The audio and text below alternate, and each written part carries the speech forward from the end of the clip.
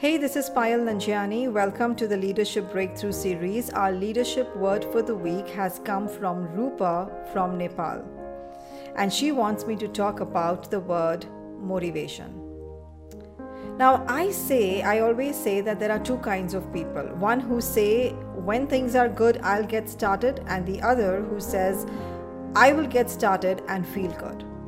You see, motivation is one of those words that is used consistently and constantly, but very few know what it really means.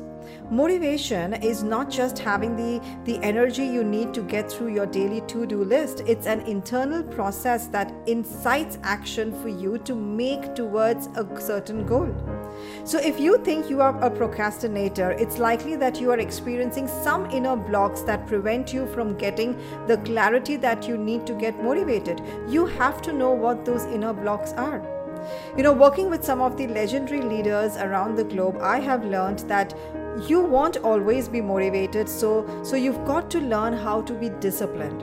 Successful leaders lead a life of discipline. Discipline in their thinking, discipline in their action, and discipline in their behavior. So let motivation inspire you, but don't expect it to stick around. In fact, focus on building disciplined actions around the new thing that you want to do. Get specific in what discipline will look like for you when you're achieving that goal.